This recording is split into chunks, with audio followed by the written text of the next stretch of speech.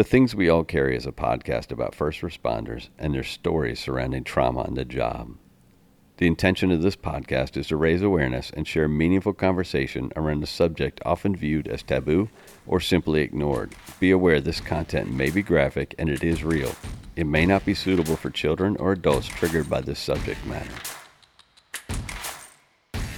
Welcome back to The Things We All Carry. A few weeks ago, I started to record these intros without any plan, without any guidance, just to kind of go with wherever it takes me. Today, you find me back in Virginia. I came back from Virginia last week from Pennsylvania, and I came back because on Halloween night, late Halloween night, as a matter of fact, it was 11:42, my mom finally passed away. It's been a hell of a few weeks, on top of a hell of a few months, on top of a hell of a few years.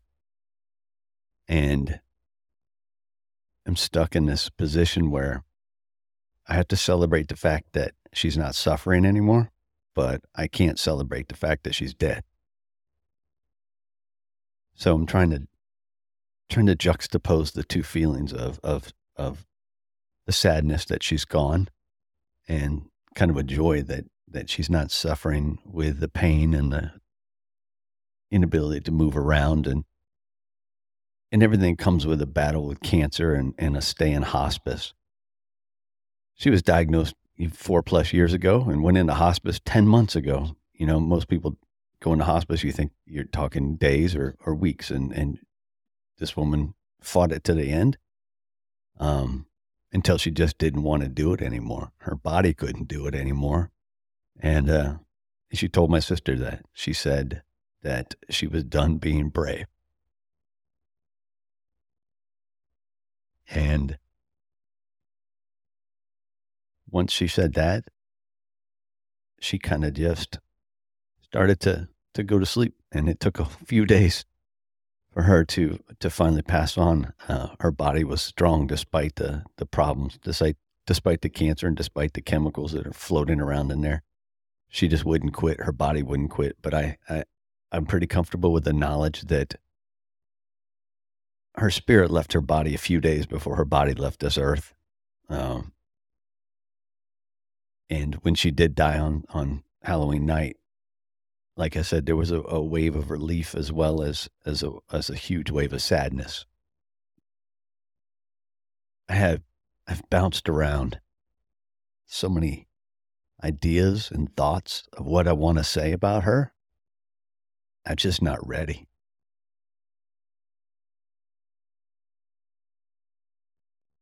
There'll be time for me to share some stories. There'll be time for some more laughter. But right now, when I think about her, I cry. And people ask me, my kids ask me, my sisters ask me, they say, how are you doing? You know, how are you doing? And my only answer is, I'm doing okay, until someone either asks me about her, tries to comfort me, or I just think about her not being here, and then I fall apart. And so for the last few days, I've been trying to just push on. It's not always the ideal way to do it. I know that I need to meet this head on, and I need to deal with some emotion, and I need to process some feelings. But I'm not ready right now. I kind of want a dose of normalcy, and I've said that to a few people. I just want that dose of normalcy where people aren't looking at me like, oh, man, he just lost his mom, or how's he doing, or whatever it is. I understand why people do that, but it doesn't help get back to a sense of normalcy at times. So tomorrow I get to return to work. It's been a couple of tours since I've been there.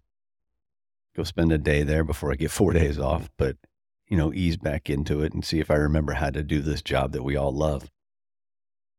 I suspect that it'll be awkward for me at first, but then I think it'll just fall back into the same old routine, shit talking and laughter and running a few calls and doing some training and yeah, just kind of getting back with people that if not family, they at least mimic some sort of a dysfunctional family. And it'll be good to have people around me again that hold me accountable to just, keeping my head up, keep moving forward. And we'll see where that goes. See how the day goes. I have a little bit of trepidation over it, but I think it'll be a good day, and it'll be good to get back into the swing of things, so to speak. As I said, I'm not really ready to get too in depth about my thoughts and my feelings about my mom. I do want to share some stories down the road, and we've planned a Zoom meeting with extended family to kind of tell some stories, and I might share some of those stories with my audience as well. We're going to celebrate her life in December, and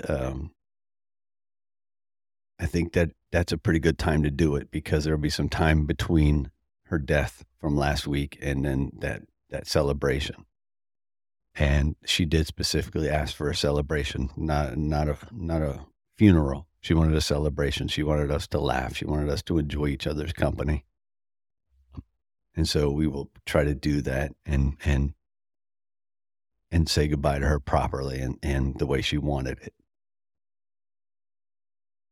So now on to why we're here today. Welcome to episode 90 of The Things We All Carry. This week I sat down with Adam from Ohio. Adam's been in the fire service a little bit over 10 years. He's been active in the union, and some of that has kind of come back and bit him in the ass a little bit, and he'll tell his side of that story, and you kind of figure out why. Adam's a father and a husband. He has an addiction that we haven't covered yet on this show. Food has been his drug of choice. And he finally got to the point where he had to say enough is enough, and he had to make some physical changes. He had to make some emotional changes, and he had to make some just mental changes, strengthen some things in himself. And he's done that, and he's made an amazing transformation, not only physically, but emotionally and mentally as well. He's a strong person, and I don't mean that in physical sense, but he's a strong person for what he's done for himself and for what he's done for his family. And we talk about some themes about it, and it kind of correlates with the drug or alcohol problem. I think it's a little more insidious than that because you have to you have to have food to live. And if food is your drug of choice, you have to be very careful about how you use that food. He shares openly about his surgery and why he chose to do it and how he's come out the other end, kind of with a renewed lease on life and how he's living life now. It was an interesting story. It was a good conversation. And I thank Adam for taking about 2 hours of his day and sitting down with me and being so open and sharing with you guys. A quick reminder to please help us build a community which not only recognizes, but supports each other through the struggles and recovery.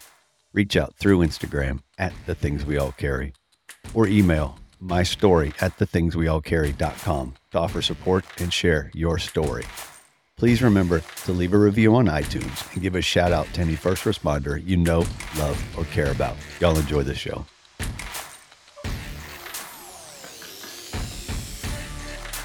Sorry, I'm getting my dose of caffeine, more of it. So I have no excuse. I haven't worked in 2.5 tours, so I'm not tired. So I have no excuse. That's the problem. Yeah, It used to be in. it might be. Slept, and then you feel like that, All right. So feeling good? Want to just have this conversation?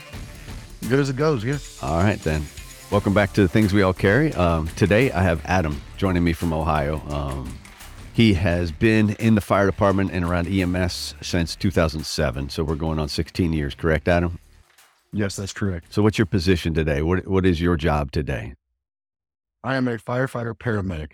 One of the larger cities in Ohio. We run about 50,000 calls where I'm at. But yeah, I ride an engine and a med unit. We have separate houses, so we are a combination department. But where I'm at, we're called it's a single house. So we have one engine, one med unit. I'm a captain, but spend a lot of time on that med unit right now, just because we're very lower staffed compared to what we're used to for the volume that we do. Yeah, we were just talking before we came on about the respiratory shit that's going around that's kind of kicking everybody's ass, and you guys are getting your asses kicked because of it. And whether it's truly kicking their ass or not, it's kicking your ass.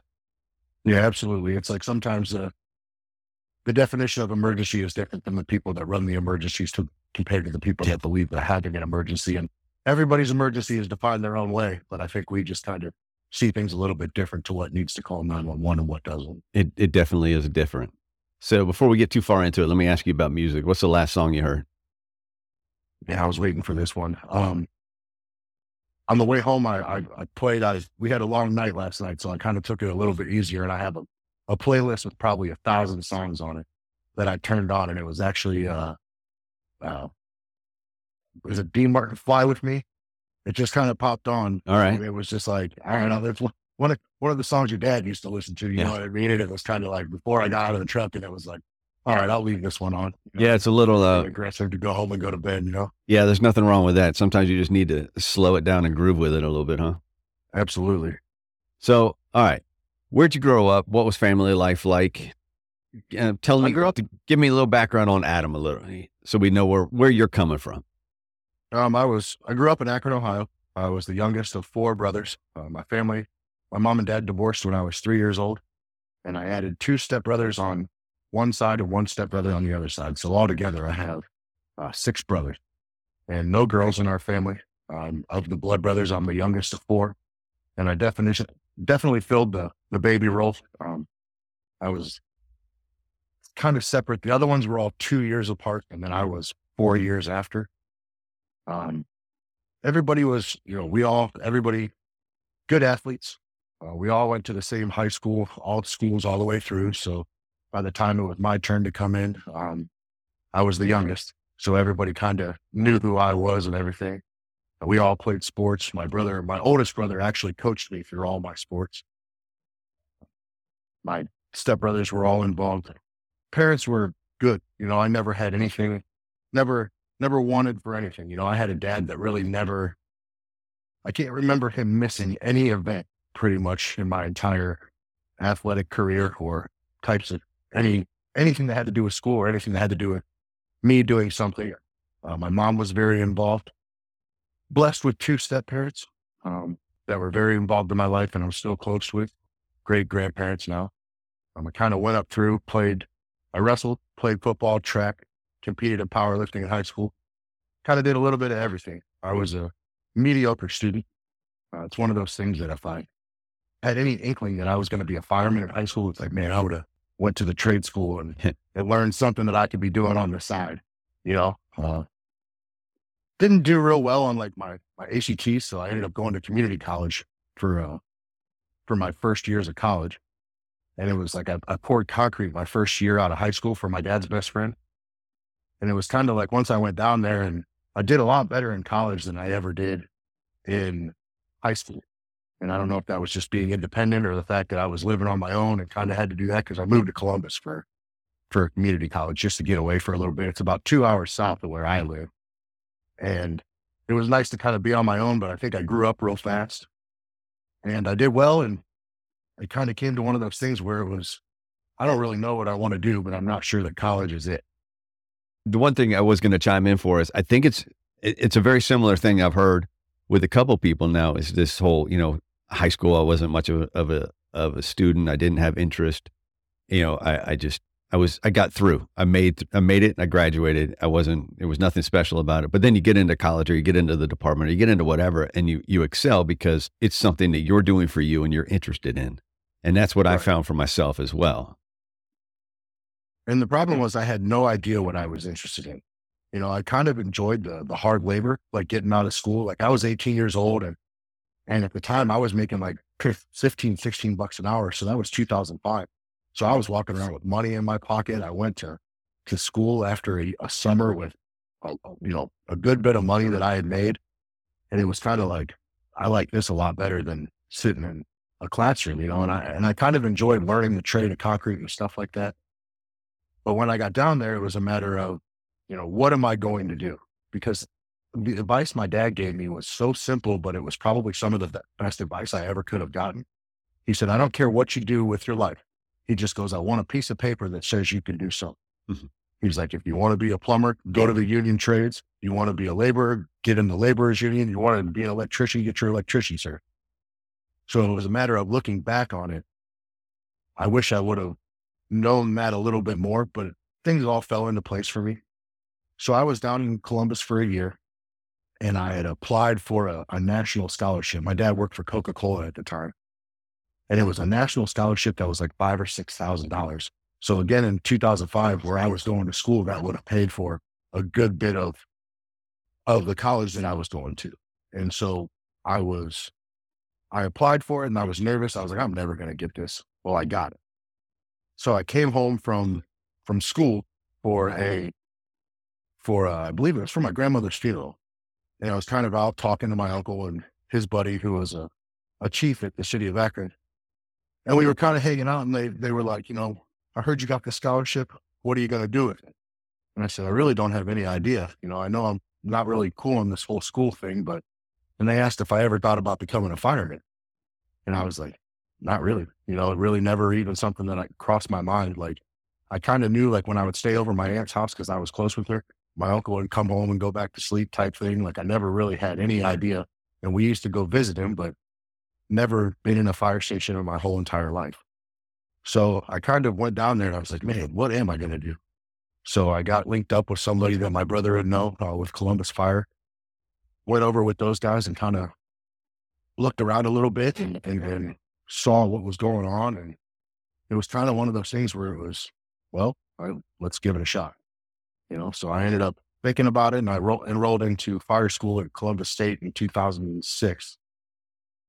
Went through fire school, and even then it was difficult for me because I wasn't, there were so many of these guys that they were like volunteer type guys that were explorers and they knew that they wanted to do this for their whole entire life. And I didn't even know any of it. And we still used to have those low pressure hose masks with like the long hose that plugs in. And it was like, man, those things freaked me out. They would get caught on stuff. And I remember I used to sit and watch TV and like plug my hose and practice like sucking my mask to my face. Cause I was like, man, I got to get through this. So where I got lucky was I met a guy in fire school. His dad was a line of duty deaf, one of those guys from small town, Ohio, insanely good athlete, just come back from Iraq, very decorated veteran, all this stuff, and came straight to fire school.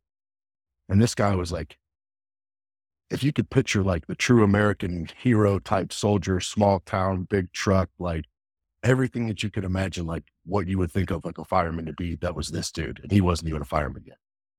And it was one of those things. We got linked up and he kept me in it. He was like, we're going to do this. We're going to do this again. Just really, he made you want to run through a wall. So that was how I ended up getting through fire school. And we stayed close for a long time. And it was one of those people that you just build a relationship with. I got to the point where I had a girlfriend who lived back in Akron, where I was from. She was going to a school in Kent, Ohio, which is not far, but she was from Columbus. And then I had some connections in Akron. A brother's friend of mine was a captain at the time at a small department where I grew up. And I was like, hey man, I got my fire and my EMT, what's next? Mm-hmm. And he was like, well, if you come back to Akron, I can pay for you to go to paramedic school. And I had no student loans at that time, nothing like that. My girlfriend was back home and I was like, well, maybe this is the best option for me. So I went back and got on a small department in 2007. They paid for me to go to paramedic school. And it was one of those things where I had no idea how good I had it because there were so many guys there that were young and eager, and we all lived close to each other because at the time you had to have residency for the city of Akron. And that's where everybody wanted to work at the time. So it was one of those things where you got 20% on your bonus points just to be living in the city at the time. And so we all hung out together. That helped me get through paramedic school. And it's just like, I got into that grind that we used to have, I guess, before there was so many people for the job, where I was working numerous small departments. I was working private ambulance. I was working, I worked at the ER, and I kind of just bounced around until I got hired at my first full-time job, which was a fire only department. And I believe that was 2011.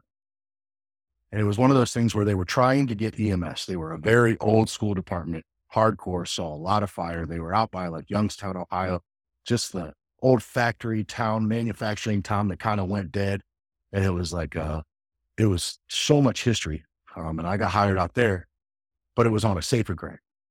Yeah. So their goal was to get EMS. The city wanted nothing to do with EMS. And then our union president at the time was killed in a motorcycle accident, and kind of everything died with him. You know, he wanted stability. He wanted guys. He wanted EMS. He wanted people to come in and build the department back to what it once was. But they knew financially without EMS, that wasn't possible. Mm-hmm. So they hired a bunch of paramedics. And then after a year and a half or so, 2 years maybe, I got laid off. So it was kind of my first big shot in the fire service where. But you didn't get laid off for personnel reasons. It was the grant, correct? The grant was up. And Yeah. The city was like, well, we're not doing this, so we're not going to keep you guys. Yeah, I just wanted to specify that there's a reason why you lost the gig. Right. Yeah, it was one of those things. I didn't get fired or anything like that. It was a matter of like, the grant was up and they weren't going to renew the grant and they weren't going to reapply for the grant. So they didn't have the money to staff the Right. fire department. So once that was up, I was off for like a year and I was working at a couple part-time departments. And it was tough too, because that was the time when they did like the Obamacare stuff where you could only work a certain amount of hours being part-time. So it was just, I got very lucky that place kind of allowed me. They knew I had a kid. Mm-hmm. They knew I was laid off and they kind of took care of me. So I worked through that. I got back to Warren after like a year being laid off. And I was there for like probably 6-8 months before I got hired at the department I'm at now. I had taken the test. It took almost 2 years to the exact date. It was the day the list expired was when I got my job offer. So that was one of those things I'd been waiting and waiting and waiting. It was the only place I truly wanted to work. All my friends had already been working there. The only place I truly wanted to be. So April 20th, 2015 was when I got my start date, and I was able to get started with where I believe my career was finally going to start. And tell me a little bit about this department, because I know it's, I think you already referred to it as your dream department, but why is it a dream department, and how did that affect you? The department the biggest thing was, it was the biggest department in the area. Everybody knew that they fought the most fire. It's one of the bigger cities around. It's where we were from. You know, we were from the suburbs, but that was the closest city to where we were at. It was also the biggest chance you had, because if you lived in the city, you got 20%. And then you had they had a 40% bonus point time at the time, and you could get hired with those bonus points. So I think I had 37 out of 40%. So I knew, not being a good test taker, that was my best shot because I had so many bonus points. And that was something where I knew that I wanted to put my eggs in the barrel. And at the time, we were one of the higher paid. We were definitely the busiest. You just were going to have more opportunity if you wanted to be a city firefighter and fight fire and go on the hardcore EMS stuff. This is where you were going to do it. Also, it was one of the places that you didn't have to be a paramedic your whole career. You could serve, I think at that time, it was 5 years. You could be a paramedic for 5 years, and then you could get out of the paramedic program. Gotcha. And you didn't have to be a paramedic anymore. Now we went to 10 and we're back to 8 now. 8 But years. but it's all based on how many medics we have. Okay. So it's a matter of, if we have enough over the contractual allotted amount, they can let people out of the program. We're kind of at a halt with that right now because our staffing is low, and the amount of paramedics that we're getting on our testing process has gotten significantly lower. Gotcha. So that's where we ended up. That's where I ended up, and that's where I began everything. It was where I wanted to be. And pretty much all your buddies that were in the service with you, guys you grew up with, guys you knew from here and there, you know, everybody was working there that I was friends with. So it was like, who wouldn't want to go to work with all their friends, you know, and do all the cool shit that you do as a fireman? You know, it was the place to be right there. I think one of the things you said is it allowed you to break free of the shadows. Yeah. And that was one of those things where when you're the youngest of four brothers, you grew up in a smaller town. I never felt like I was constrained to not being able to be myself, but you were always the younger brother. Yeah. Oh, you're so and so's brother. You're so and so. And we all played the same sports. So I was like the fourth one coming up. And I was a good athlete. They were all great athletes. I was a good athlete too, so, but you were still always going to be the fourth one, and my brothers moved on to do different types of careers that I could never do. I have a brother that's a principal, and I have two brothers that I don't really know what they do. They do like they have their MBAs and they do some sort of consulting type things. I don't know. I never know what they do. Um, so it was cool for me to just be like emerge as this completely different type of person as a public servant. And then I was the nerdy young fireman guy when I first got it, man. I was like, I wanted to wear the t-shirts. I wanted to have we had to wear pagers back then for the small department, or you know what I mean? Like, so it was like my chance to have my own identity and sink myself into something. And it turned out like I was good at it. I worked really hard to become a paramedic. That was probably the hardest thing I've ever done educationally in my life. And it was like, once I got that and started doing trainings and stuff, it was like, man, I'm kind of good at this. So it was really cool to kind of create, excuse me, my own identity in that field and find something to sink my teeth into at 20, 20 something years old to really invest myself. Yeah, and I think you fell in. I don't want to call it a, man, maybe we call it a trap. I don't know. I think a lot of us do at the time when you first get in this job, and you're like, yeah, I'm a fireman, and you identify as that, not as you. You put that title is everything for you. It was. And I don't want to call it a complex, but it's kind of a complex.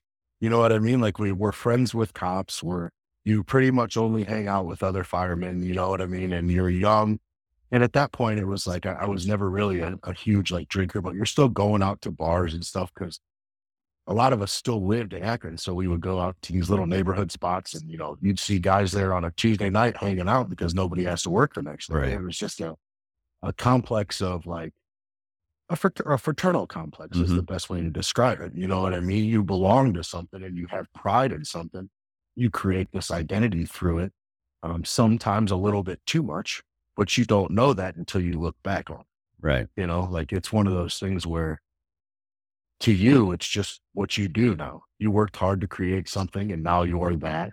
And you're just taking pride in it, but we don't realize that you're just creating yourself into something that um it's your job, and sometimes we forget that it is our job and we never get to really walk away from it. But at some points we have to separate ourselves as we get older and mature through it from the identity of it to it being our profession.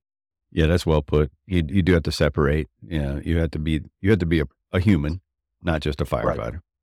So tell me about those first couple of years in the department. How'd they go by? I got When I first got it in, I got into a station that had a lot of different levels. I came in as somebody that had 3 years experience on another full-time department, but I did everything I could to not show that Right. because we had some senior guys there that had been through it, and they were been around and they were very well known and their reputation preceded them. And it was one of those things where your immediate actions could make or break you, um, very quickly. So a quick story, how I kind of helped solidify myself. Probably it was my first day on the job. We were out training all morning. We come back, it's around lunchtime. We get called for a house fire. We open up the doors and it was like you could see smoke just billowing down the road. So we respond to this fire and the lieutenant yells back for me to grab a hose line.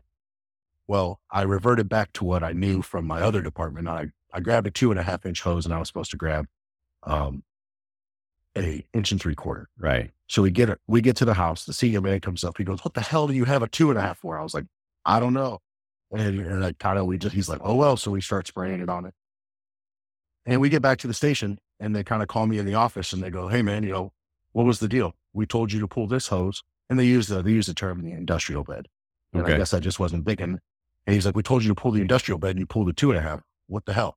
Do you not know?" And I go, honestly, first day on the job, I got excited. I grabbed the first hose I could see and I went to the door. I said, I have no excuse and I'm not going to make one. I said, that was my bad. I said, I pulled the wrong hose line. I said, I apologize. And it was kind of like one of those things where they were like, oh, okay. You know, they didn't really, it was like, cause I knew not to make an excuse. It's I funny did the when wrong you thing. take ownership for a mistake like that. It's funny how that catches people off guard because they're so used to people trying to make excuses. Absolutely. And it was one of those things where it was like, I don't know if it just helped me, I guess is what it was, Yeah, and it helped me them to see that I wasn't going to be like, well, back where I worked before type thing. It was like, no, man, I grabbed what I saw and we put the fire out. Nobody got hurt. And right. now I know what I did wrong. And, sorry, fellas, it's not my first mistake. Won't be my last mistake. So, and it just, I think that helped me. So I was loving life, man. We work a 40-hour work week here.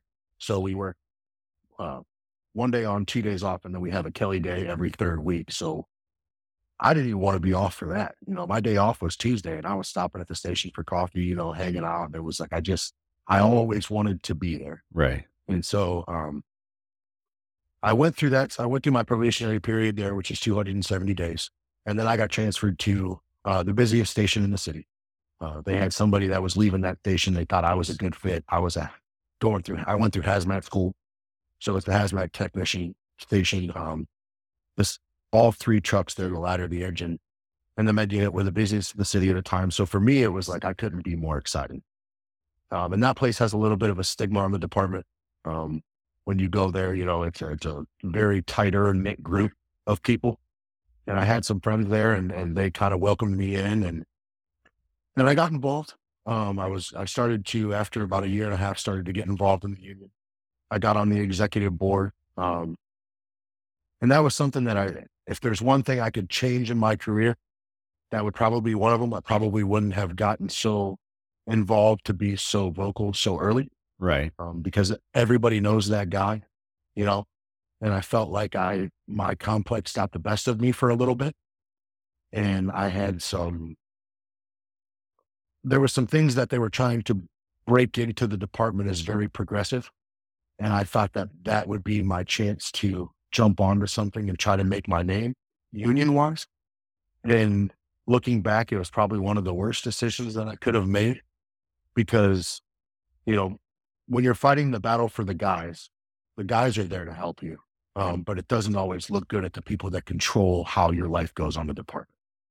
And at that time, it just wasn't the time for me. I wasn't solidified enough in my tenure at the department to be speaking my mind the way that I was speaking my mind. And I recognize that now. And that comes from maturity and learning your lessons for what you did later on in your career. Well, you're still a young guy at this point. You're still in your 20s, Right. correct? Right. Yeah. I was probably 25 years old. Yeah. So I mean, it was just, you're young and full of hubris, and you're caught up in these 2 years of being a badass. and it was kind of the crowd gasses you up a little bit, Yeah. like, oh, you know what you're talking about. You should get involved with this. You should get involved with that. And it's like, but then you realize that you're going to take the repercussions, not the people that are gassing you up. Oh yeah. To fight the fight, and anybody that's involved in union stuff, it has a fine line, like there's a fine line with what is acceptable and progressive as opposed to where you're just a pain in the administration's ass. And that is what I became. Mm-hmm. I recognize that now. And I call it self-inflicted wounds because, I got, I can't say that it directly relates, but it's coincidental that soon after I was transferred to a less desirable station, someplace I didn't want to be. And I was like right around 3 years. And I kind of just went on the tour of less than desirable positions on places on the department to where I didn't feel were adequate for what I believed that I was. So, in those positions, I had to kind of eat crow a little bit, and I didn't want to be there. I thought that I was better than the positions. At the end of the day, I was still a firefighter and paramedic going on runs. I was doing the job I signed up for, and I was doing it at the department that I called my dream department, but for some reason that wasn't good enough for me. And I felt like it devalued my worth as a firefighter and paramedic to be at some of these stations where I believe that I was better than. And that was kind of what led to um, a couple years of just struggle and demise for myself. So when you say struggle and demise, what's that look like? I mean, is it internal? Is it external? Are you taking it out on people? Just taking it out on yourself? What are Well, you doing? I became one of the cancerous people. Okay. I became the guy that everything was always wrong and everything was always the administration's fault, or they were out to get me, or nothing was ever adequate for me while I was at work. I didn't want to be there. And I was, you started to see people kind of dwindle away from you because your attitude was so toxic, but you believe that you were fighting this fight, for the guys and for yourselves, and that they're doing you wrong and they're doing guys wrong and stuff like that. And I just kind of started to have that attitude that I was better than the positions that I was in. And I was showing it by um, pretending that every fight was my fight. Guys would come to me because I would know the contract and I would talk to people and I would help them with stuff and I would take it on as my battle when a lot of times they weren't my battle. And I never recognized that, but I had devalued my worth on the department as the position I was in. So I was looking to create my own identity again through fighting union battles that were doing nothing more than digging me into a hole that I didn't want to be in. Right. All under the guise of saying I'm doing right for somebody. Right. Exactly. And it was a matter of like, I believe that everything that I was doing was just, when in reality, looking back on it, it was just a matter of I was trying to find worth for myself through this type of collective bargaining and things like that. And I'm not downgrading the union. I'm downgrading the position that I took, because it's real easy to sink yourself into that and believe that you're fighting the good fight, but you're actually fighting unwinnable battles that really aren't your battle. Right. As opposed to just showing up and doing your job to the best of your abilities. Had I done that and I just would have shut up for a little bit, things probably would have gone a lot better for me. Right. But that was where, again, I just kind of, I wasn't, when I say let myself go, I got out of shape. I was eating trash. I was depressed all the time. I had no value in myself. And I had that identity that was created through being a firefighter, and I felt like it was stripped of me. So I sought happiness through other means. Right. And some people we know, they go through alcoholism, they go through drugs, they go through whatever it may be for their vice. And my vice just happened to be food. And probably from the time that I got hired to the time where I actually decided that I needed to make a change was I probably put on 150 pounds. Yeah. And how big are you walking around weight at that point before you start to put the weight on?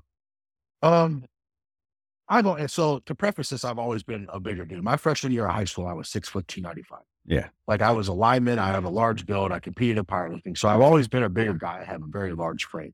I was probably around 300 pounds when I got hired. Still could move, still could do any agility that anybody wanted to do. I was just a big dude. Right. I was that offensive, defensive lineman type guy.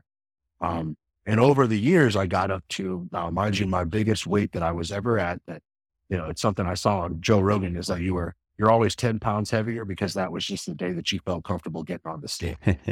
So my highest recorded weight was 443 pounds. And that's the number that I used prior to the procedure that I had as my number where I focused on my loss from. Yeah, that's a big number. And nobody wants to be with that guy. You know Right. what I mean? I wouldn't want to go. And it's like looking back on it, it was just like, man, what did I let myself go to? Right. Looking at pictures now, like it's like, I'm very lucky that I never had any health scares. I'm very lucky that I made it through COVID. You know what I mean? Right. Like in reality, like just every symptom or every problem, or I don't know what the word is. I was gonna say, you had every comorbidity that you. Comorbidity, yes. Yeah. Dude, I had every single one of them. You know what I mean? And it's like, I I had every comorbidity for me to get COVID and suffer from it. Right. And I never got it. And I don't know if that's in the back of my head is why I made the decision to do what I did.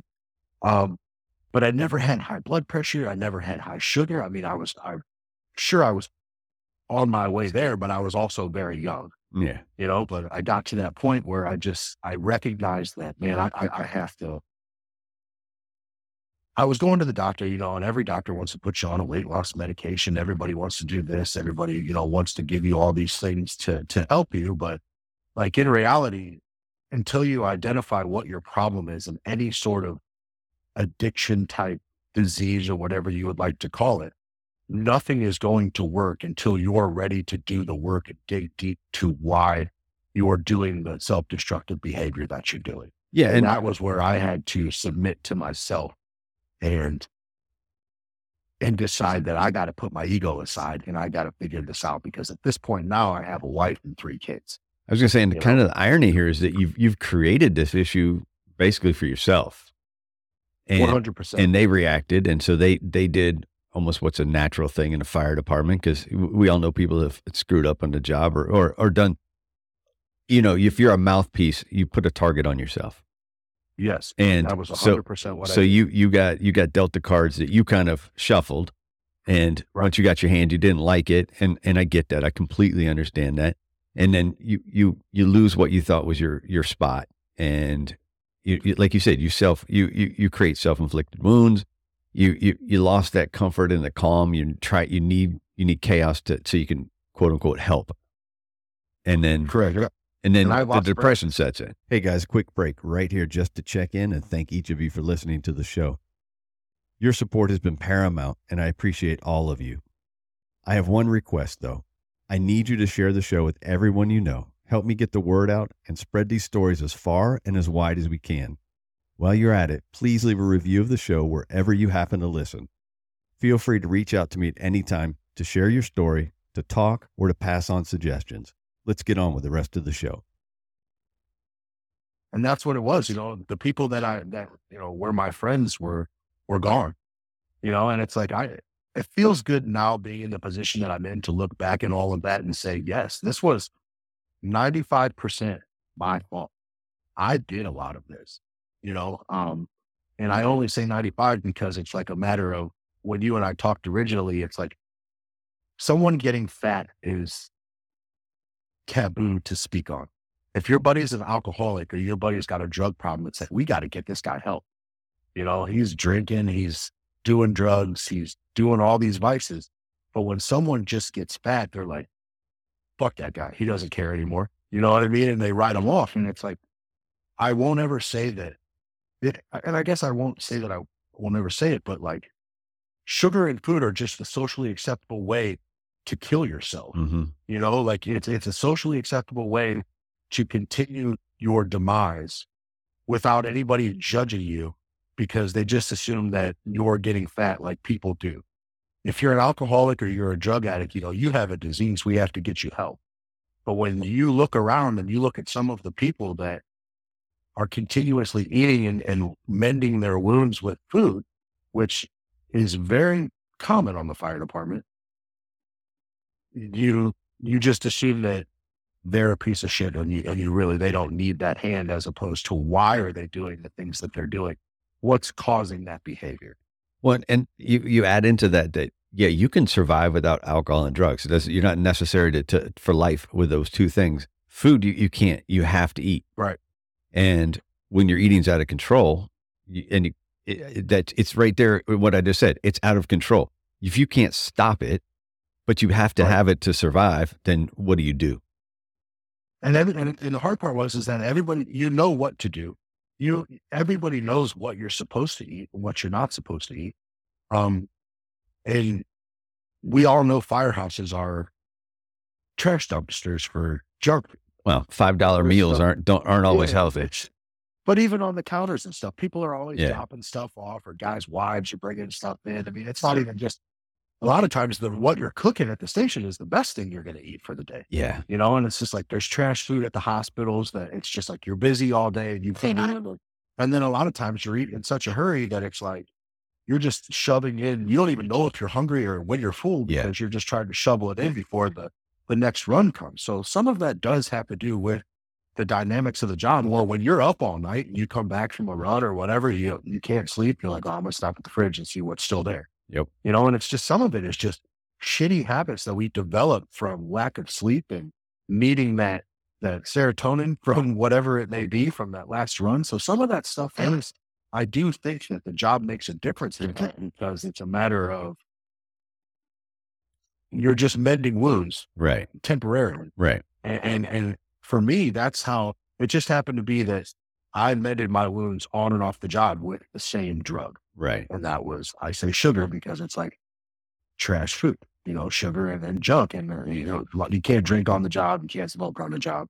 But it's a matter of that was something that I could do on and off the job that mended the wounds that I was needed healed from. I think it's also a good time to talk about how your department was growing at the time. Because you're seeing more and more and you're running more and more, correct? Right. We got very busy for a while there. Like 2016, 17 was where our city got hit so hard with fentanyl.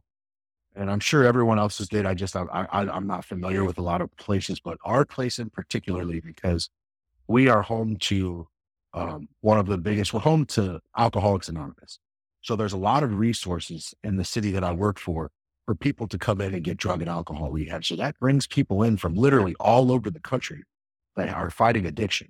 And a lot of those people come here and they would get into these places and then they would stay out and then they just turned into homeless or less than, desirable humans that were continuously doing the fentanyl when it came out.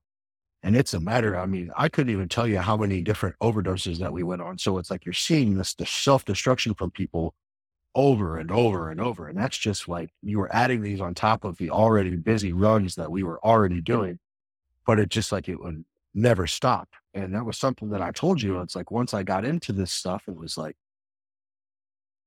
was weird for me because watching these people overdose, I felt like a weird similarity to them. Mm-hmm. It was something that like I felt internally that like I had this problem that I knew was a problem and I knew that I needed to stop, but I physically could not stop doing the things that I was doing. And that was eating trash. Right.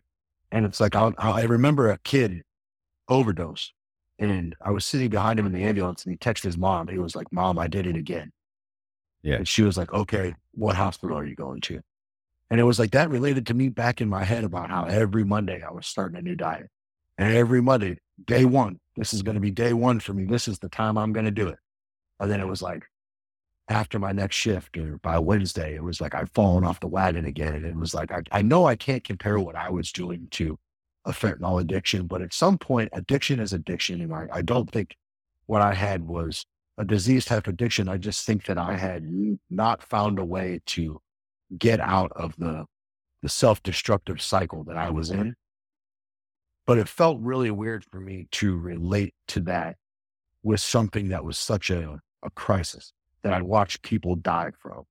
And it was like, man, they're just going to die a whole lot faster than I am if I don't get out of this type of situation because I'm going to eat myself into diabetes or high blood pressure or a heart attack. That's a lot of weight to be carrying around. Right. And your ticker can only handle so much. I'm one good burner away from not walking out of here, and leaving 3 kids at home with 30 something years old because 443 pounds on a good house fire, man, you're going to be struggling. Yeah. And not only that, if something did happen in a fire and RIT has to get you out, that's right. A struggle. And I used to fear for that, going to like when we would do RIT training and stuff, it's like, man, don't pick me. Don't pick me. Don't pick me to be the guy. It was just like one of those things. Right. It was like so much anxiety around it, but it was like always like this weird out of body experience where you were looking at yourself continuously falling back into bad habits and doing all the things you didn't want to do. But you couldn't find the way to muster up to change it. And I guess that's why I compare what I was doing to like some sort of an addiction, because I'm sure that alcoholics and drug addicts and stuff like that get into these situations, they want to get out of it. I've seen it all runs a million times. They want to stop. They want to do everything they can, but they just haven't found that way to separate themselves from it, to get over the hump, to start it, to get themselves living right again. You know, one of the things in your notes you said, there's a bullet point, excuse me. There's a bullet point in there that says, I had very few friends left. The department wrote me off as someone who was basically a fat slob. I felt like no one cared to have my back when I needed help, but they would with an alcoholic or a drug addict. They saw that as a disease, but they saw you as someone who just gave up. I guess my question there is, every department have a few guys that kind of have given up, because we see it as given up. How do you get through to somebody like in your situation? What would you have heard? What would you have listened to from your buddy next to you saying, "Hey, Adam, we got to talk, man"? Would that have even been effective, or what would have been effective at that point? To be honest with you, man, I've thought about that and I thought hard about it, because there's people out there that like have come to me since I've made this change. And I wonder, you know, personally right now, I think that I would have been like, yeah, I know. Like, I think I would have been stubborn about it, because I would have been so embarrassed that I had gotten to the position that I got myself to, Yeah. that like, I either think that's what would have happened and I would have gotten pissed, or if somebody would have came to me that like was a true friend, I think I might have just broke down and been like, I know, dude. I don't know which way that would have gone, and I've thought about that. Like, would I have just gotten pissed and been like, man, yeah, I know I'm that. I get it. Like I got to get my life together. Or would I just been like, lost it, and just been like, I know, I don't know what to do. Like I've tried everything, and that's how I felt. I mean, and my wife knew I felt that way. My wife knew that the biggest struggle that I've had, like my entire life, was my weight. And it's been my whole entire life. I've always been a bigger guy, but like I got to the point where it was consuming every aspect of me, to where I was never happy. I was miserable to be around. Um, and I brought it with me home. I brought that sense of anger home. I'm very thankful that I have the wife that I had, because I would be single right now if I didn't. You know, much ve- less of a woman would have not have put up with the guy that I was for 5 years, and that's for 100% sure, because I've seen it. So They would not have put up with that. I know from talking to you what comes next, and you call it your rock bottom. And would you say, what year was that? Did you would say that started for you? That rock bottom began? Uh, let's see. So it's 23. I'd say probably right around COVID. So it was Okay. like 2020, probably 21. I had just gotten so burnt out with what I was doing at work. And I ended up taking a position on a non-emergency unit that worked 7 to 5. And you were kind of a community outreach type person. What it was you would go on only non-emergency calls, and like you would go out there and you would kind of help grandma get up. But like when grandma's falling 5 times in a month, it's like, Yeah. did grandma just need a handrail? Is Right. there something that we could do here? And that was something that like I wasn't sleeping, and I was like, I need to get out of here for a little bit, because it was a 7 to 5 or 7 to 5 Monday through Thursday gig. So it was sweet, sweet hours. And I was like, okay, so I can exercise before, I can pack my lunch every day. I won't be in mess. Um, I can get sleep every night. This is what I need to do to get myself going. And I believed still in my heart that I was going to be able to do it myself. And I kept trying, man. And I kept trying and trying and trying. And it's like I had every reason to succeed, and I just couldn't succeed. Like I was getting up and I would like walk before work, and then I would lift weights and stuff. And I couldn't fight. You can't out train a bad diet. And no matter how hard you do, especially when you're starting from the bottom of the well, like you can't dig yourself out of that hole if you're not living right completely. And finally, I just got to the point where it was like, enough was enough. My doctor has suggested bariatric sleep surgery probably a year before. And, I went to my wife on it. My wife's a nurse, so she's in the medical field. And, I talked to her about it, and she's like, it's just something that's a huge decision, because it's going to change your life for pretty much ever. And she's like, you have to understand that it's not the answer. Like you have to do the work. There's a lot of people that have this surgery and they fail miserably. So if you're going to do this, she's like, I support you 100%, but you have to know that this is like this isn't the only answer. And it was one of those things. I started going to therapy and I started talking to a therapist about it. And it was like, I got that guidance and I started to understand that I was the only one that could fix my problem. And maybe this was the tool that I needed to just get myself over the hump. Cause that's what my doctor always said. He's like, man, if we can get you to do this and you can just get 30, 40 pounds down, he's like, you're never going to look back. He's like, you'll never look back. He's like, you just need to get over that hump and get yourself back right. And you're going to transform. And so I finally decided to do it. And it's like a 6-month process to be cleared through your insurance. I had to do like all kinds of doctor's appointments. I had to be seen by like cardiologists and all that stuff just to make sure that I was actually fit for it. And I had to continuously lose a little bit of weight here and there. Mm-hmm. So that kind of put me on track for it. And I would go in and out with it, man. I would be like, oh, I can do this myself. I can do this myself. And then I would fall off a little bit. And then it was October 3rd, 2022. So I just had my 1-year anniversary from it, where I decided, that's when I had my surgery. I had gastric sleeve surgery. And it was kind of one of those things where my reserve on it was I was so scared what everybody at the fire department was going to think.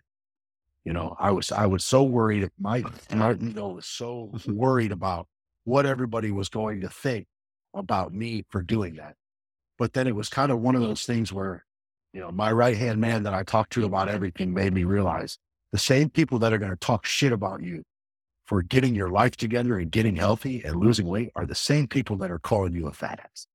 So he's like, it don't really matter what anybody thinks besides what you think and what you're doing for yourself. And that was kind of where I decided that it was like, this isn't about me anymore. This isn't about them anymore. This is about me. And, everybody wanted to tell me, you got to do this for your family. You got to do this for your family. And one of the best decisions I made in my head was, no, I have to do this for Adam, because putting everybody in this world before me for all this time is how I got in this position. So it's time to start living for me a little bit so that I can be the best version of myself for everyone else in my life and myself. And that was kind of where I made the change. I want to touch on some things that led up to the gastric sleeve, because I know that was the ultimate result in everything you went through. But yeah. I kind of want to call attention to some of the things you went through leading up to it, and not to glorify the stuff you went through, but I want other people to maybe be able to look at or hear your story and go, wait a second, I recognize that. And, absolutely. And I think some of it is the fact that because you talk about having a harder time dealing with the calls, that not being able to leave that hypervigilance. I did. I couldn't. I would bring it home. There was a lot of different times where it was like, you just feel like you could never shut it off. And I don't think that, for the most part, I don't think that the things that I saw or the things that we did were any different than what anybody sees in this job. It's just everybody absorbs things differently and they internalize it differently. And I think my situation was a little bit different because I was already down on myself. So when you're starting again at the bottom of the well, right, and you're already waking up at like a 7 every day, just pissed at yourself because you can't stand to look in the mirror, everything is going to hit you that much harder. And I think that that's something that guys don't realize on all departments, is that like, it's not always just the calls. Sometimes those are just the icing on the cake when you already have everything else in your life isn't in order. Right. The calls are just going to be gasoline on that fire to accentuate all the things that are you think aren't going right. Now, at this point, I had 3 kids. Life was not slow. And sometimes in reality, my only break in life was going to work, and it's like, I would go to work and it's like, you could get that 10 minutes apiece in between calls that you weren't getting at home.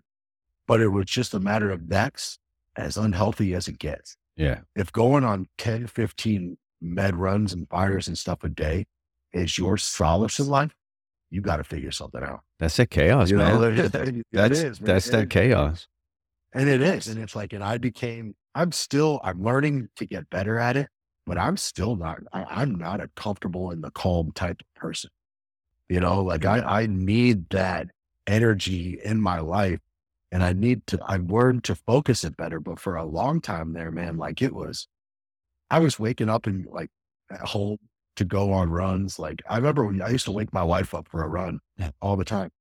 Or I'd ask her where my pants were. And she's like, what the hell are you talking about? No, I said, we got to run, you know? And it was just like, I was never below like a level 5 when it came to just being able to shut it off. And it was like that for a very long time. You said one of the things we talked about is an incident that happened in your mom's driveway, and whether you want to talk about it or not, it does. I'm not worried about that, but I think that you said that was the first time you were unable to leave something at work. Yeah. And it was, I could recall it. It was a few years back and it was weird because it was, the city was super busy one day and we were totally out of district and we had a call for a child that was run over by a car. And it was one of those things where we were probably 3 districts away and it was like, well, we're close. Let's jump this. So we take the med unit over there. We get there. The little girls was playing in the driveway and I believe was backing down the driveway and ran her over. We got her in the back of the ambulance and we did everything that we could and she just didn't make it. And it was weird because I knew exactly where the street was because it was one of those places like when you go with your parents back to where they grew up, they're like, that's the street I grew up on type thing. And I still am kind of lived in the area. So we go over there and it was just one of those things that hit me. I texted my mom later on. I said, hey, what was your address on Lily Street? And she told me, and for some reason, it was so weird to me that it was in her childhood home. And I had my middle girl was the same age at that time. Mm. And it was one of those things, man, where I don't know why. Like, why was I 3 districts away? Why was I in my mom's childhood driveway to get this dead kid? Like, it was the first time that that wasn't my first dead kid or serious call. I'd been doing it for a long time by then, but like, I don't know why that one resonated with me. And then and I don't know if I put this in the notes, but later on that day, there was a child that got into a bag of fentanyl and overdosed. And when I heard the call go out, it was on a street that maybe has like 5, 6 houses on it. And my dad grew up there. So it was actually next door to my dad's childhood home. And it was like, why? Like, why that day? Yeah. In a 60 square mile city, like what? But then the hard part is that we never stopped that day, man. And I don't know if it was on your podcast where they talked about almost like the brain trauma of some of these runs. And it was like, when you go through with like a dead kid and it's just like, then you got to keep moving on. We went to another back to back calls of people that were continuous issues and stuff. And I could just feel myself getting more and more pissed every single run, every run. We hadn't eaten, we hadn't done anything. And those runs just like hit me terribly that day. And the next day was the first time I remember we went out for my brother's birthday. And it was the first time that I was like ever in a public place where I was like, I told my wife, I was like, I can't be here. Like, we got to get, like, I don't want to be here. I don't want to be around people. I don't want to do this. And I don't know what it was, but we literally got up and left in the middle of waiting for dinner to go home. And it was just like, that's the first time that's ever really happened at that point. I think I recognize it more now when I'm just not feeling it. I won't go out and do stuff, but it happens few and far between now. But I don't know what it was about that day, or what it was about those runs, or if it was the coincidence of being like in my mom's, like it was just a weird scenario for me. And that was where I first remember that man, this is rough, And at that time, before you decided to take the journey down with the bariatric sleeve surgery, you mentioned therapy, and did that help at all at that time? Therapy only works if you want it to work. If you want to put the work in. I was just having this conversation with a guy yesterday, man. Like, you can look for the answers and all that stuff, but until you're willing to accept your problems, and that's something for me, I'm a stubborn dude. Like I'm a typical, like what we picture, like all the guys that we know. Like I've put my ego aside a lot during this whole situation, but like you can go to therapy all you want, but unless you're ready to dig for those answers and dig for what's causing the problems and also accepting that things are your fault. That was the biggest thing Mhm. for me. Like once I was able to accept that, you know, shit, man, I create a lot of my own problems. I get in my head a lot. I can blame the job. I can blame everybody else, but you, you have to understand that like you are responsible for your own actions. And that was something that a therapist that I went to said, like, anytime I would say you or this and that, she would correct me and say I. And it was a matter of like, I Mm. started having to own these problems by saying I. And that was one of the biggest things for me is that like accepting that I have these problems. Some of them are accentuated by outside circumstances, but a lot of them are my problems that I've created through my circumstances. And that was something that was very hard to deal with. Yeah, that I those like, switching it from you to I, definitely it brings that ownership straight into your lap. You can't escape it when you say I. There is no question about that. And when you say I, like when it comes out of your, especially once you're corrected on it, it's when you want to say something that you really don't believe is your fault, but when they make you say I, you're like, damn, it's a lot harder when you're owning it by saying I am the problem. So what goes along with the bariatric sleeve surgery? I mean, obviously it's not just that. You can't just get the surgery and everything's magically done because you can still overeat. Absolutely. So where my situation, I can honestly say, I don't know. I just followed the directions or I did so much research. I'm one of those people that like, I get down those rabbit holes. I was in like Facebook groups. I was on Reddit. I was reading everything and every problem and everything that people were having. So I have had zero complications with mine. Now mine is a little bit different because the sleeve is a band around your stomach as opposed to having like the duodenal switch when they cut out part of your stomach and Mhm. reattach it. So mine was a little bit less invasive. So basically what they said was once you have the surgery, the thing you have to do is you have to walk, walk, walk because they pump you up full of gas during the surgery to inflate your stomach so they can do it. But the gas is what's going to cause the pain. So from the time I was in the recovery room until I was released, I walked, and that was where I forced myself to do it. Um, and then I started walking, man. I just, that was my beginning. Like my first initial things that I could do where I was allowed to walk basically as much as I wanted. So luckily in Ohio last year, we had probably the greatest fall that I ever remember. I mean, we had good weather, everything was nice. So I just started walking, but it was like recorrecting myself on how bad my eating behaviors were. And what I mean by that is that I still had to function with three children. Mhm. Now, when you pack up with three kids, anybody that's a parent knows you got to take snacks, you got to take a drink, otherwise you're better. You got to, if you're going someplace, you have to have things. So what I would notice is that like when I would eat things that I wasn't supposed to eat, they made me feel the way that I should have been feeling. When you're eating trash food all the time. So if I'm packing up for my kids, I could be 200 carbs worth of goldfish to eat. Yeah. And it's like, who the hell wants to even eat gold? They don't even really taste like it's like one of those things that it's like I've eaten. You realize that when you go to eat them, it's just like a cognizant behavior that when I knew that I couldn't do it, and I was like, this is going to make me sick. Which early in the surgery it would have made me sick. And it's like you just notice like your hand going to your mouth subconsciously, or how much you go to the fridge just to look, or you're recognizing the behaviors because what that sleeve forces you to do is one, you're for the first month or so, you're really never hungry. You're Right. basically living on protein shakes and soft food.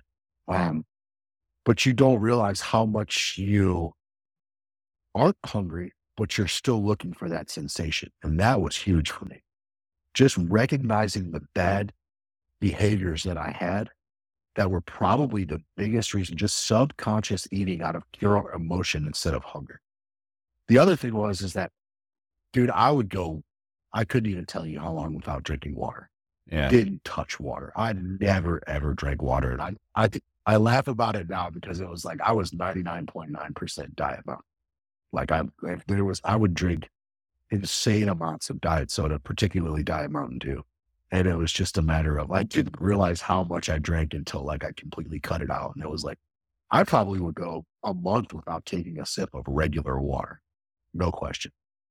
So once you had to hydrate, and I never realized also how much dehydration masks itself as hunger, Yeah.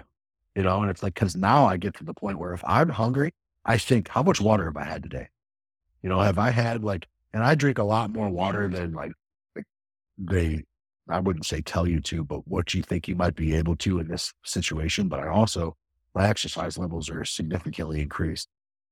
So I will drink, and a lot of times I have a 32-ounce water bottle that I'll drink 2 of those before I eat anything for the day. Cause I always do my cardio in the morning. So I try to make sure that I'm hydrated after that before I get any food in me for the day. But it's just recognizing subconscious, terrible behaviors that were killing you.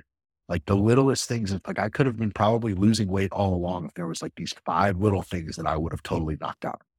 From just being hydrated alone and drinking water, I bet you I could have lost 50 pounds, Right. not even changing anything. If I would have stopped drinking pop, and I'm not saying that diet pop is wrong, but I'm saying if I would have drank as much water as I did diet pop and as much diet pop as I did water, probably would have started losing some weight a little bit faster. Mm-hmm. So what are the things you start recognizing as you're starting to heal from the surgery? Because I know you mentioned a few, and you again talk about hypervigilance. You recognize, you learn that term, and you kind of how it applies to you. You also recognize some of your habits, the mindless eating, the going to the fridge between calls late at night. And those are big things for me. Like the hypervigilance is actually a new term for me, like from your podcast and the Create Your Own Life podcast. Like that was something when I would listen to some of these stories that like I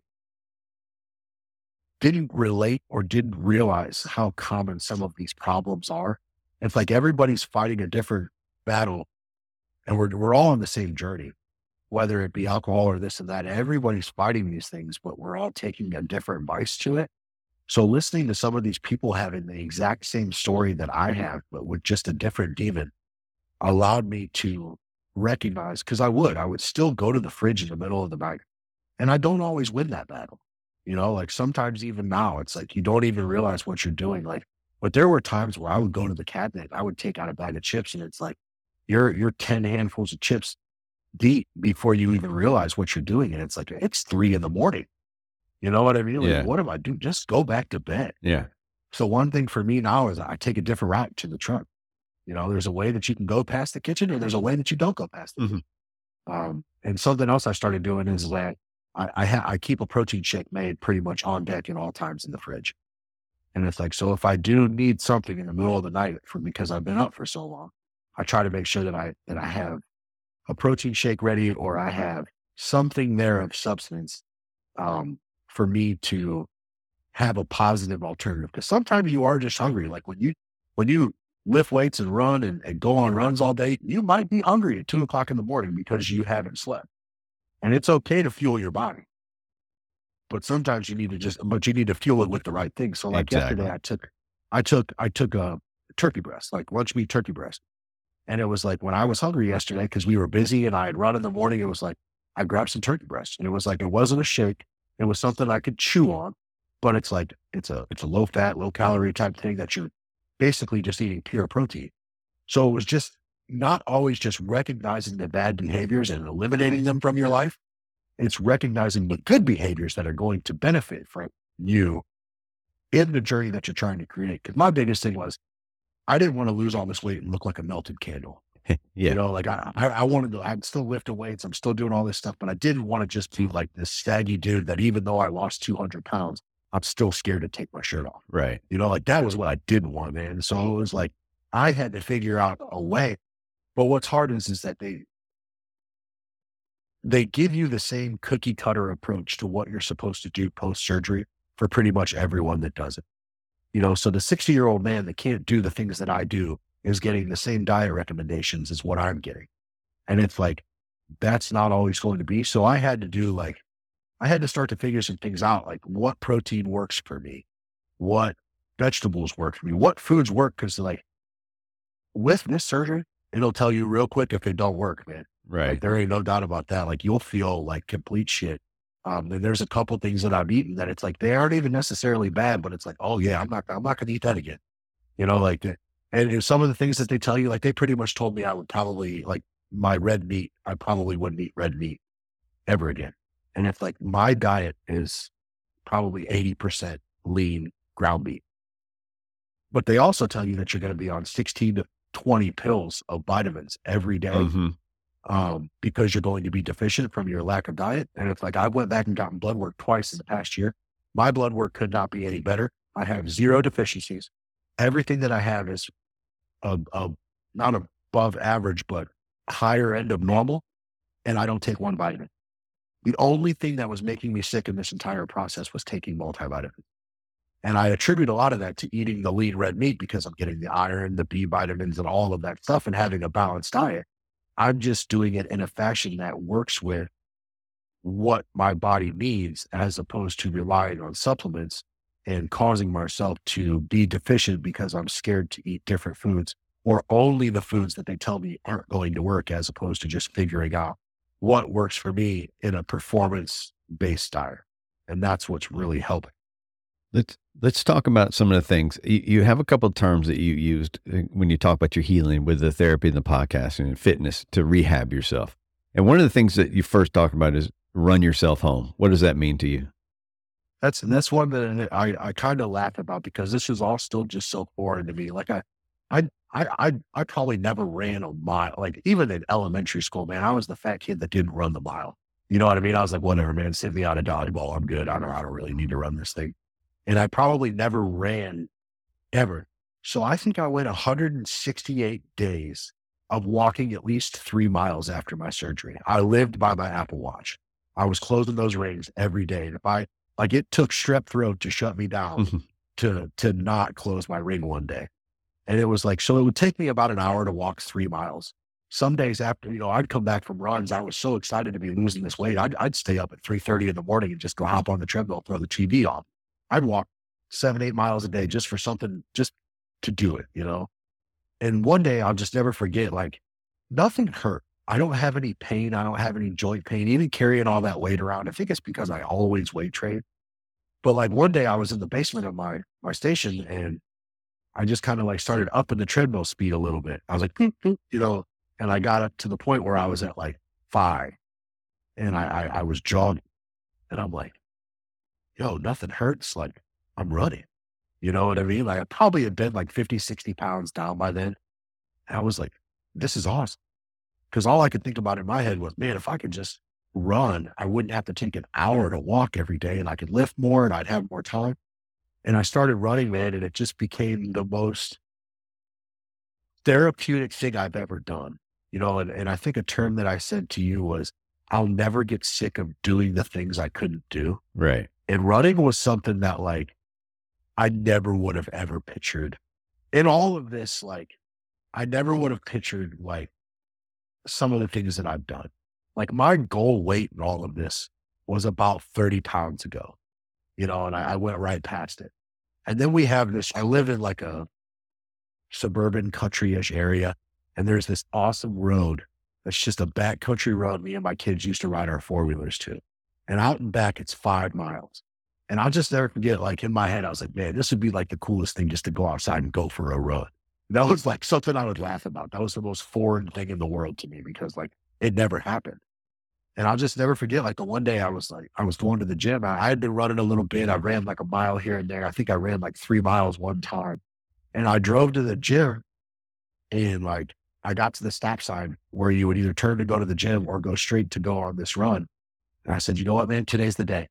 I don't know where it's going to be. I don't know how long it's going to take, but damn it, I'm running 5 miles today. And it's a hell of a run because the whole way back is nothing but hills. Like you ain't going to get any speed on it, but you're going to grind.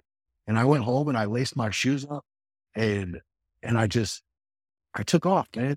And it was one of those things that it's like on my way back, I like realized I was like, I'm doing it, Right. like I'm doing this. And it's like, I never would have believed in my head that I could ever just go on this 5-mile run. And that day, I'll never forget, like, there's a song by Set and Dust, um, called Angel's Son. And I just never forget, like, it came on, like, in the middle of the run, and I just lost it. And it's like, God, I hope nobody sees me. If, like, I was like crying, I was just like, because I was so overwhelmed with the fact that, like, I set out to do this, and I'm not there yet, but I'm a hell of a lot further away from what I was than I pictured I would be. And it's just like, that was where I started. And it's like, now it's almost every day. So what I started doing was I set a goal out to do. I was off the whole month of July, and I have like a trainer buddy at my gym that we were talking, and I was like, I'm going to run every day in July, 31 days. I'm going to run. And he goes, well, what's your mile goal? And I'm like, shit, dude, I don't know. I mean, why'd you got to throw the wrench in it? I Yeah, just said right. I was going to run every day. Like, why? But he's one of those people. He's my dude that keeps me on track. Like, he's the guy that has the permission if I start to fall off the wagon to be like, hey, Right. what are we doing here? So he was like, well, what's your mile goal? He goes, I think 70 is good. And I go, well, that's a stupid number. I said, how about 100? And he was like, okay. So I ran 100 miles in the month of July. And it was like the most exhilarating feeling in my entire life, that it's just been, once I went back to work, I'll go into work early and I'll run before shift. And there's a significant, rarely do I not, but there's a significant difference that if I do or I don't, because I get the heebie-jeebies. Yeah. I'm all anxious by lunchtime, but if I can get that hard part of the day out in the beginning. But then the other thing for me is that when I said run yourself home, before I leave, I do my damnedest before I come home to be dad or come home to be husband, to get my at least 3 miles in. Whether that be a stop at a park, or if I usually run at the station because I'm there up early but it's like, I want to come home. And I didn't always come home. I would physically be here, but mentally I didn't. There was days where I never came home for that whole 48 hours, and then it was time to go right back to work. So when I said run myself home, it was a matter of, I need to get this stuff out so I can go home and be dad to my 3 kids and husband to my wife. And I can be Adam for Adam. If I have a day off by myself, I can do the things that I need to do because I'm not sitting in that hypervigilant state being miserable. And a prime example of this was, my wife and I went on an anniversary trip 2 weeks ago, and we just got crushed the night before. Absolutely crushed. And my wife is, I've said it a million times, she's the best thing that ever happened to me. And she's very understanding of this journey, and she doesn't always understand it. But her idea is, whatever you think you need to do to be the person that you are right now, I'm it. I will do whatever you need to do. So we were going to Pennsylvania, and we got killed. And I woke up the next day and I texted her. I said, hey, I'm a regimented traveler. It's like, we're going to leave by this time. We're going to get here by this time. And normally what I would have done was I would have hurried up home. I would have rushed her in the car. We would have went to Pennsylvania and done our hike. I would have rushed her through it so I could go back and take a nap. And then my day I would have been an asshole. And I would have spent the rest of the weekend of our anniversary trip recovering. Right. And this is a benchmark for me, because what I did was I texted her. I said, hey, take your time, get on the road when we get on the road. I'm going to run real quick. I have a couple errands to run, and then I'll be home. So I ran, got in the sauna real quick, got a good sweat in, kind of took a shower, bullshit with the guys before I left.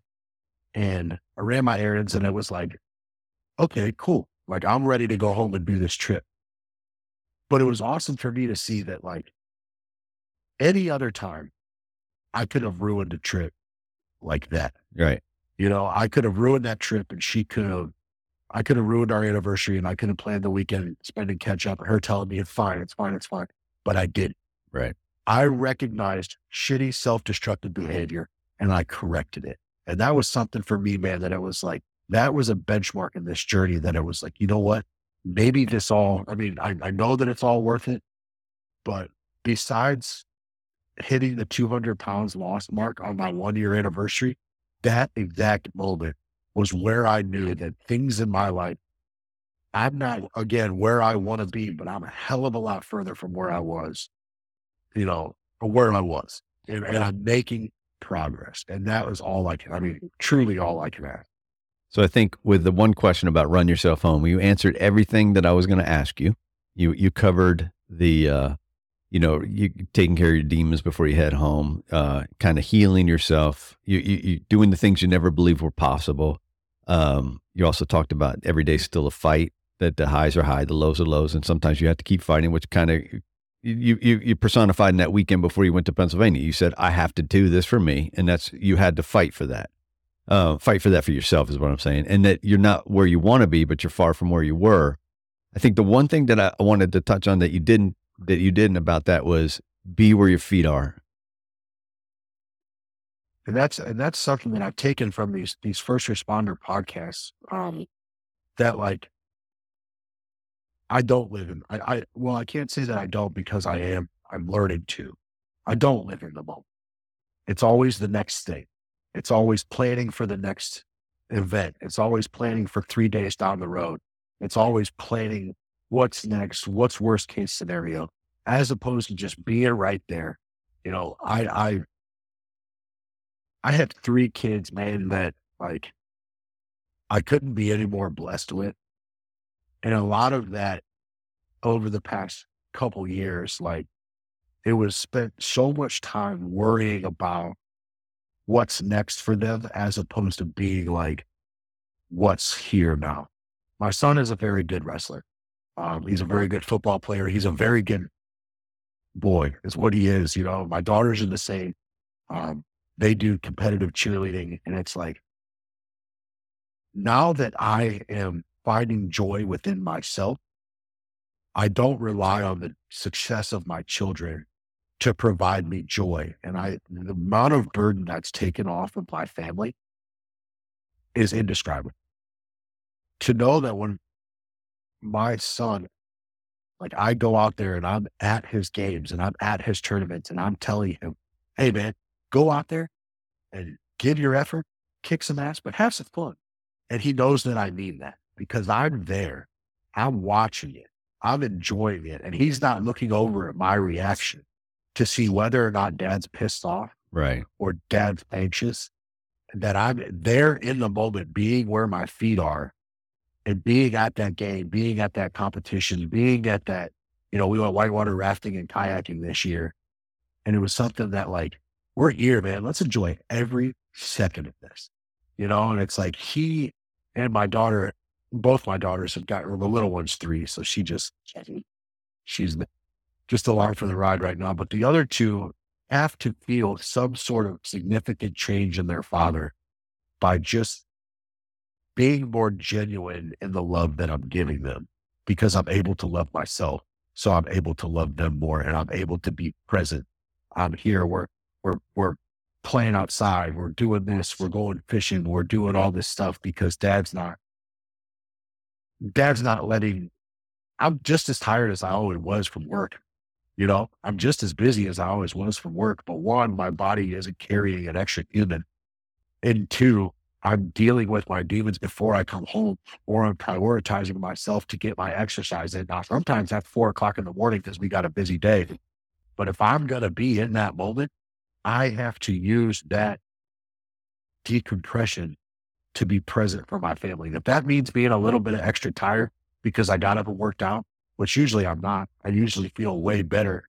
Or if I'm eating the right foods and I'm skipping this to make sure that I'm there with my kids, like that is what this is all about, and worth it to me, because it allows me to have the moments in life that I missed out on for 5 years. And that means a shitload too. So it's like, go ahead. No, go ahead, man. But then, and they talk about, we breathe life into everybody else at work at the cost of our own life. And it's like, no, I'm going to live my life. I'm going to do my job, and I'm going to do it damn good, but I'm not going to allow that job to take priority over the what beautiful things I have at home. And I'll never do that again. So that's kind of one of the things I was going to ask. You're closing in, or you're at 200 pounds lost, correct? Yes. Yeah. So that's a huge milestone. But that physical part aside, where are you today? What are you, how you feeling? Where's your brain at? Where's your mind at? Where are your emotions at? And where do you go forward from here? I'm learning every day. And that's what's crazy is that like I'm learning more about myself every single day. I'm still in therapy. I'm going through some alternative therapies that the place that I go to provides. And I'm really just trying to learn. And I made the comment one time to my wife that I was like, it was easier to hate yourself than to not know who you are. Yeah. And it's like, for me, I'm 36. It's like, I'm old enough to not be young, but I'm young enough to not be old. And it's like, I'm just trying to figure things out because again, there's things in life that I've never, ever been able to do. And I'm learning that I love these things and I'm learning things about the job that it's like, I don't know. Like do I still love it? You know, do I still love all the things that I used to love? And it's really just creating a new path for yourself. I joke around and say, I'm playing the back nine, Yeah. because I'm probably close to halfway, but it's like, Well, I want to make the back nine of this the best that I ever possibly could as a human, as a father, as a husband, whatever that may be. But, like I still hit lumps in the road. And there's been a couple that it's like, I've hit that lump and it's like, because for so long I felt so good over the past year that when I take a shot, it's like, it's harder on me than it was. When you're so used to being depressed and down all the time, sometimes the little things really set you off and you're just like, I'm not supposed to feel this way. I'm not going back to that. I'm not going back to that. And it's like, but you just remember that sometimes life is going to punch you in the face and you might need that punch in the face to humble you a little bit on part of this journey to make sure that you know that the journey is still worth the fight that you're fighting for. one of the things you said in the notes is you fight every day to grow as a man, as a husband, and as a father, and that you never let your family be exposed to what you called the mental carcinogens that you once gave off. And what I mean by that is that I said at the beginning of the podcast that I was cancer. I was the carcinogen. I was the soot in the air, that was bringing people down. And I recognize that. And I'm content with saying it. It's like, I wasn't here mentally. So I wasn't being able to build up a young man, build up a young woman, empower my wife to do the things that she wants to do because she has to take care of everybody else because her husband never comes home. And that's something that I have vowed that I will never do again.